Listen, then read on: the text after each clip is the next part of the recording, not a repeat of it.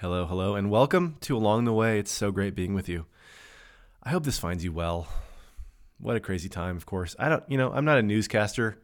You get plenty of news. So I'm not going to go into all the stuff that's going on, but you know, we're living it together and it's insane times. Um I've decided to delete the news app on my phone. And I felt so privileged when I did it. When I did it, I was like, man, it must be nice. A little voice in my head was like, Jonas, it must be nice to just be able to delete the news app on your phone. Like there's so much suffering in the world. A lot of people can't do that. A lot of people are, need to hear what's going on so they can move out of harm's way or whatever. It must be nice to be in your little world, your little privileged world, and just be able to ignore it. That's like the voice that came to me when I deleted my news app. But I want to encourage you to listen to read a newsletter that I've been turned on to by a guy named Oliver Berkman. That name might be familiar to you. Let me find I should have had this up. See, I'm not a professional podcaster because if I was, I would have this prepared, but I don't. Oliver Berkman, and his latest his newsletter is called The Imperfectionist. I'll link to it in the show notes, but it's called The Imperfectionist, and his latest issue is called Becoming News Resilient. So Oliver Berkman writes a lot about productivity, but he's not one of those kind of annoying, here's how to dial in your day and to make the perfect, optimize your life. He actually kind of goes against all that, which I love about his work. His thing is you're not gonna get to that place of full optimization. So why are you even trying? It just leads to more despair. The more you try to organize your life and the more you try to be super productive and get through all of it, a lot of us have so much content that we are hit with. Thank you, by the way, for listening to mine. I know you probably have a ton, but we're hit with so much content. And I don't know about you, but I want to get through all of it. And maybe that would have been possible 100 years ago or whatever, to read one book and then move on. The flood of content that we have now was more like a little trickling stream at that time. Now it's a flood. Every single day, it's a deluge of content. And he's there's a lot of people who say, here's how you can get to all the great content. There's these apps, you can organize your content so you can get to them, bookmark them, da da da da. But he's no, just know that this stream or this flood will never stop. So don't put yourself in the way of this flood. Stand beside it and dip into it whenever you want, and then go live your life. Go hang out with the people you love and who love you. Go eat a sandwich on a hammock. Go do stuff. Just go live. Stop trying to optimize. He's really and that's why his newsletter is called The Imperfectionist, But his latest one is Becoming News Resilient. I'll link to it, and I encourage you to subscribe. It comes out once every week or two, maybe. It's not all the time. And every time I read it, it really keeps me in check with just our social media and news and digital algorithmic way that we're kind of thrown into these days. But this one is no, it's same thing. Don't have the news always in front of you. Yes. And I preached on this a couple weeks ago. We ended basically the mask mandates. The day that I got the headline that the mask mandates were lifting is the same day that I got the other headline that Russia was going to invade the Ukraine. Literally same day, from one global catastrophe to the next. And it's easy to think that that's an anomaly. That's just not That never happens. But it's all that happens. Really, if you look at history, if you look at the news, like the news cycle will never end. Especially now.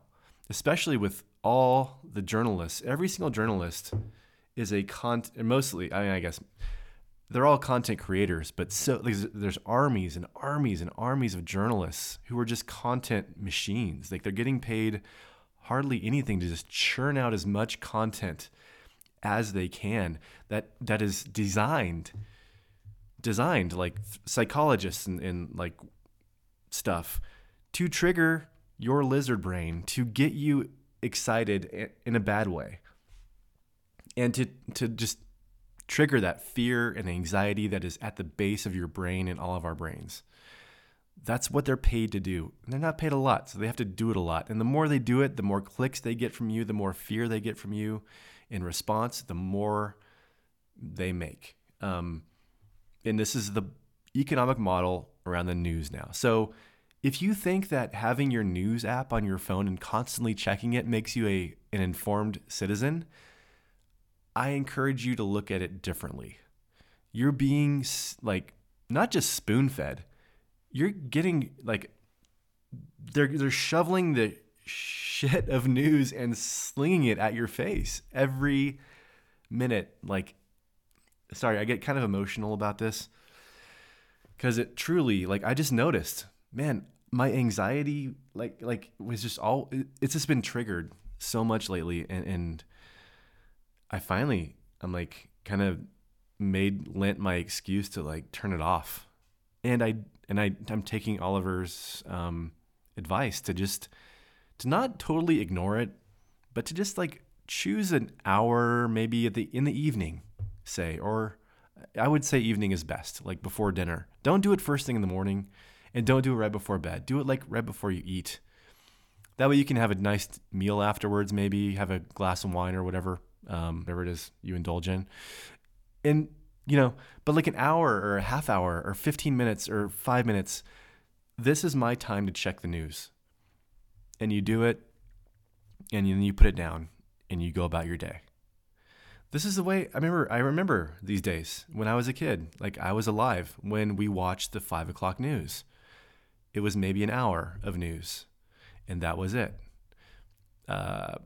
We couldn't afford like the Wall Street Journal, so we'd turn on the news in the evening. It came on and it went off, and then we had television. I mean, like, it was not such a big part of life. And now it is everything. Like the news is everywhere. So I encourage you, you can change it. These tools in our pockets, these phones in our pockets, it seems like they can control us, and it's easy for us to allow them to control us. But really, you can dial these things in now to where you control them. It just takes sitting down. Like, for example, my Instagram feed is actually a pretty delightful thing right now. Like, I have just taken the time to unfollow and just dial it in to where when I open it, it doesn't make me a worse person than I already am. It's actually kind of enjoyable. It's almost too enjoyable. So, which is kind of its own vice. But I'm saying that you can, there are ways to focus, with the focus thing on iPhones and deleting things. And really, I've found keeping things on your computer is key. Like I've taken the social media apps off my phone and I just have them like on my computer.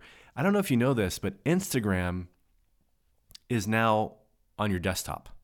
So you used to only be able to post on Instagram on your phone. Well, they just changed it maybe a month ago to where you can actually post on your laptop, on your desktop, whatever, like your computer. So you have it on your desk, you close it, it's big, you can't have it in your pocket. You open it up and you can do your thing. You can produce, like I'm a content producer, I'm a communicator, it's what I do. So it's a tool, and I sit down and I do it, and then I close it and I go about my day. I don't have it in my pocket with me all day. I really encourage you to do this. And it's funny, I'm thinking like, should I share this with people, this stuff? Like, shouldn't this be about Christianity? Shouldn't this podcast be about faith and Christianity? And I'm like, it all is, right? Like, we have the gospel as our root, but all this stuff, our life is like the fruit of this. Like the way we spend our time, how we spend it with those we love, our mental health, our emotional health, like this stuff all matters. It's all part of this. So anyway, I just kind of had to give myself permission to do this. I don't know. I hope you get something out of it, because it's a big deal right now with our moment, especially. And we were always in a moment. Look through history. It's like it is one catastrophe after the next, and this will not stop. If you think that if Russia decided tomorrow to be like, hey, you know what, world, totally messed up on that one. Our bad. We're going to go back to Russia. And can we just act like this never happened? If they did that tomorrow, the news cycle wouldn't stop. They would, it's their job to find something to sell, a story that sells. And that's what they will continue to do. So we really do. It behooves us to get our devices and our technology and our social technology dialed in, and to look at it as a Christian, to look at it from a place of man, I want to step into a greater freedom than this fear, if I'm going to trust that God has my back, that this universe is truly a place that is for me and for you and for all of creation, that, then there's a way to live in the light of that, and that's all this, it's really important. So it's interesting being Lent. Lent is in the church. It's a time of reflection. It's a time of self-examination. It's a beautiful time. When I was growing up, I grew up Roman Catholic, and I think I used to see it more as just giving up some kind of food item for Lent. That was big. That still is big for a lot of people. It's interesting though, as I'm a newer, I need to stop saying that because I guess I'm not new anymore, but I came to the Lutheran faith later in life, and I'm on my internship year right now. And what's really fascinating about a lot of Lutherans is they don't have that. They don't, they didn't grow up giving things up for Lent. So I just gave a sermon last night, and I kind of spoke to this. Hey, how you doing on your Lenten goals? How's your diet going and things like that? And they just kind of gave me these blank stares. What are you talking about? We're not doing that. So anyway, that's not everyone's experience. And I somehow thought it was, but it's not, which is awesome. But Lent is about self-examination. We're making our way to Good Friday because we have to go through Good Friday to get to Easter. So Good Friday is kind of what we have our sights to. We have our sights to Jerusalem. Jesus is making his way towards the cross.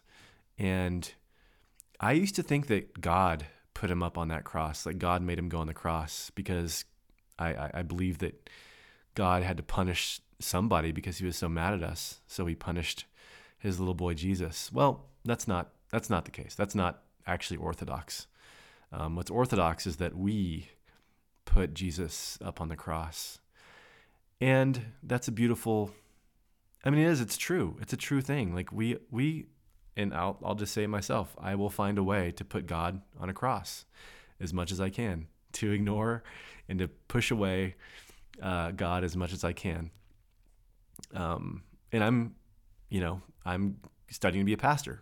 So I think that this might be a core human thing, to turn away from the ways that life has our backs, to turn away from trust in something bigger than ourselves.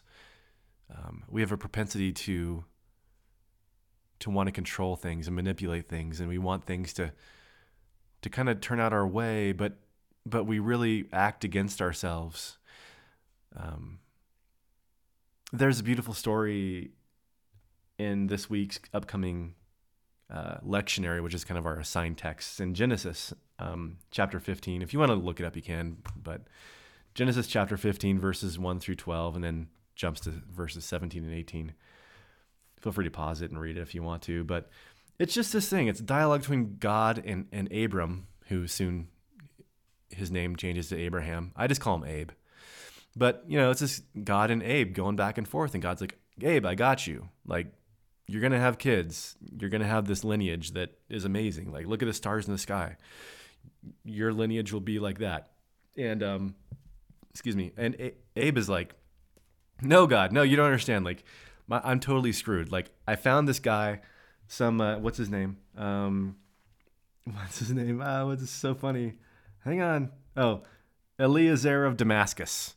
I got this guy who's going to be my heir, and that's probably it. God, why won't you take care of him? Why won't you come through? God's like, no, Abe, I got you. Like, just stop, I got you.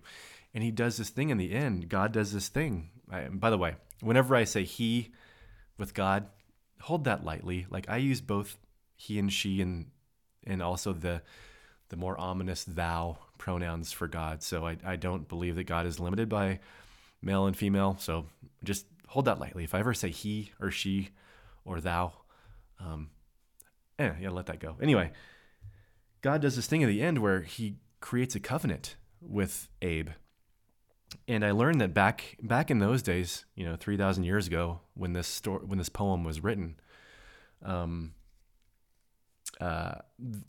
like tribal leaders would have these covenants, and what they would do is they would go out and slaughter an animal, like a ram or a bird or whatever, cut it in half, and they would separate the two parts, like on the ground, I think.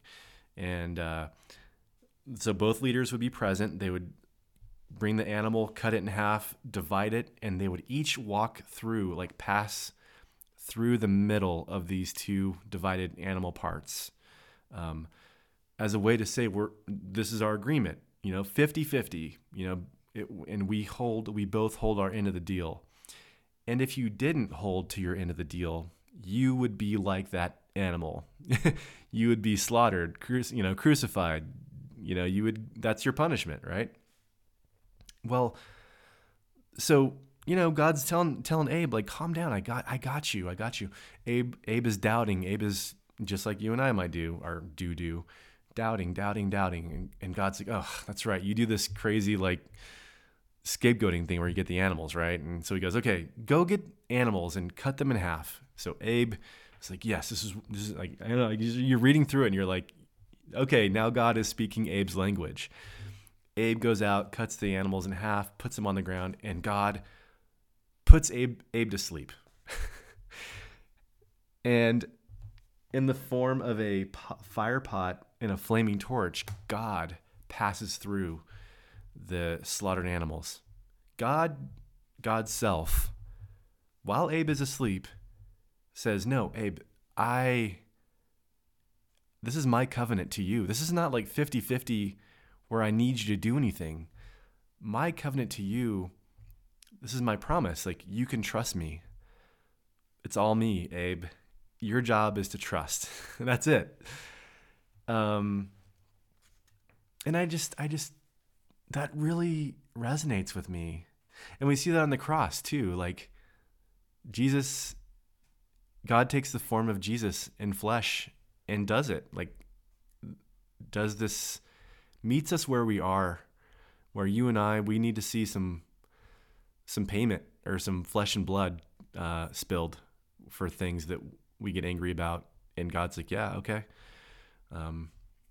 I would rather die than have you not trust me, It's all God, like 100%.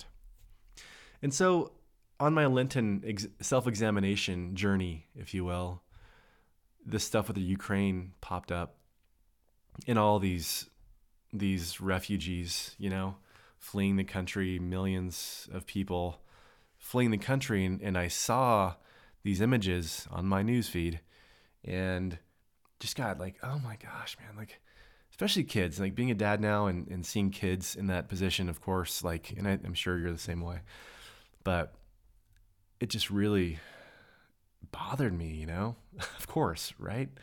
Like, I saw this one image that I'm thinking of that pops into my mind. in a bomb shelter, just a group of people in a bomb shelter, women, children, men, young, old, in a bomb shelter. And there's a priest like with a cassock on, and he's got his stole on, and he's reading the Bible, and he's got his hands kind of splayed out in prayer. Beautiful image.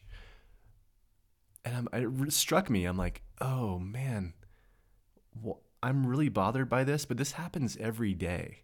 This has been happening every day of my life for 42 years in Africa with people whose skin is darker than mine. And I'm not as bothered. Like, of course, when I see images, I absolutely get bothered, but it doesn't, I don't know, like this is carrying a different weight.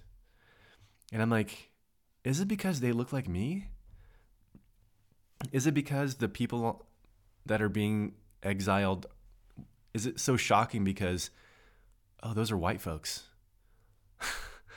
Is it because there's a sense in me that says like, oh, that shouldn't happen to white folks? But when it happens to brown folks, I'm just kind of like, that's been happening for a long time.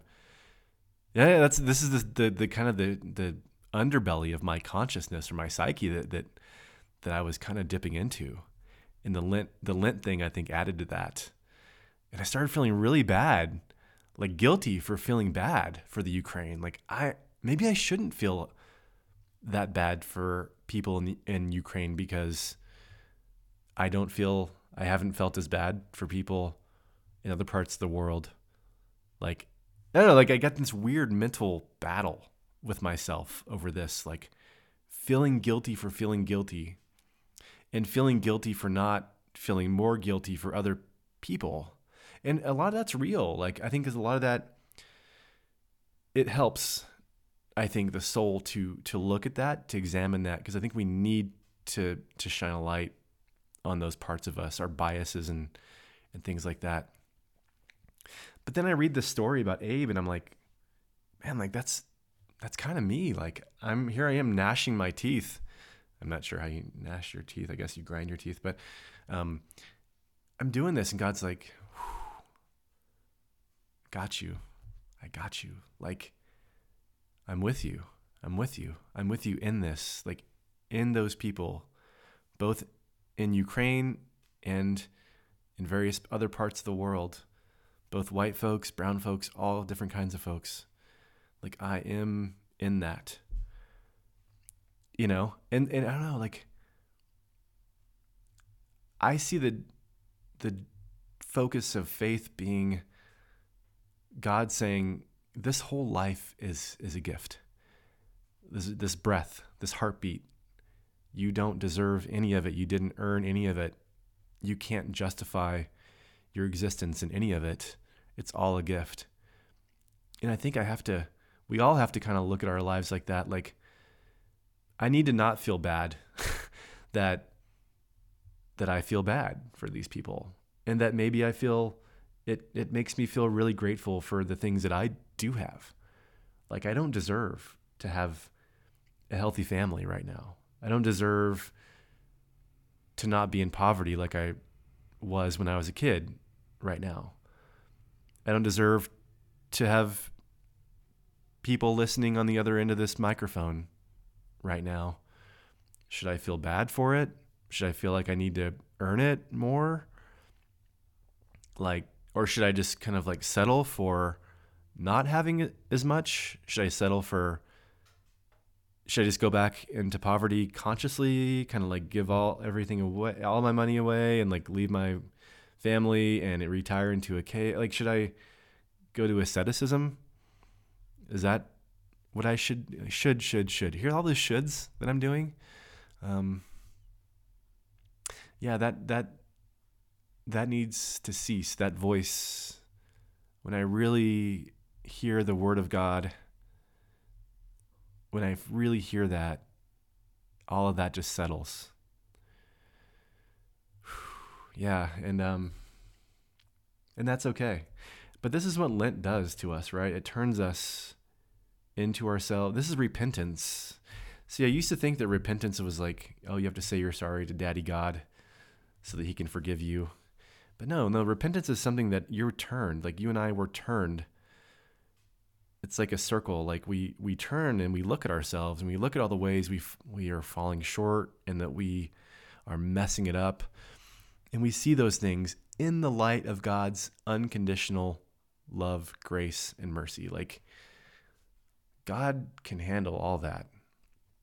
God can handle my privilege.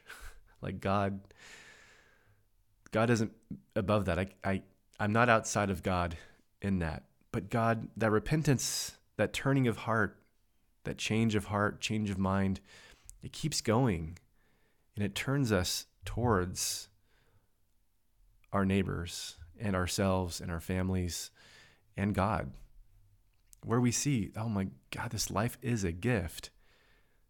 We're eternally loved. And now what? And if you want it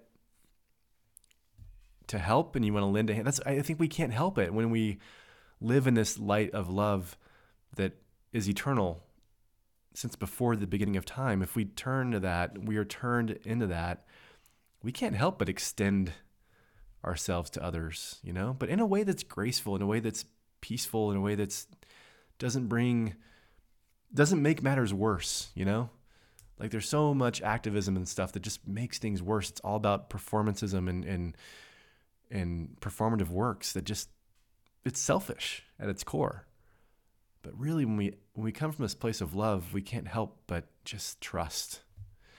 And our work takes place in that space of trust. And so I'm blabbing on here. I'm going to wrap it up. But I don't know. It helps to look at our biases and our privilege and everything. But it also helps to set that down and say, yeah, it's okay to turn off the news. It's okay to be grateful for the gifts you've been given. You didn't earn it. You don't deserve it. And that is what it is. That's always the way that it is. And so we live in the light of that. And it's a complicated thing. It's a complex place to be, this human situation. But I just think that Jesus' story is unique in that it is so true. Even though a lot of it is kind of poem and myth and story, that is true. That is the truthiest thing I could think of. And our life takes place in the light of that. It is truly all a gift. God is truly trustable.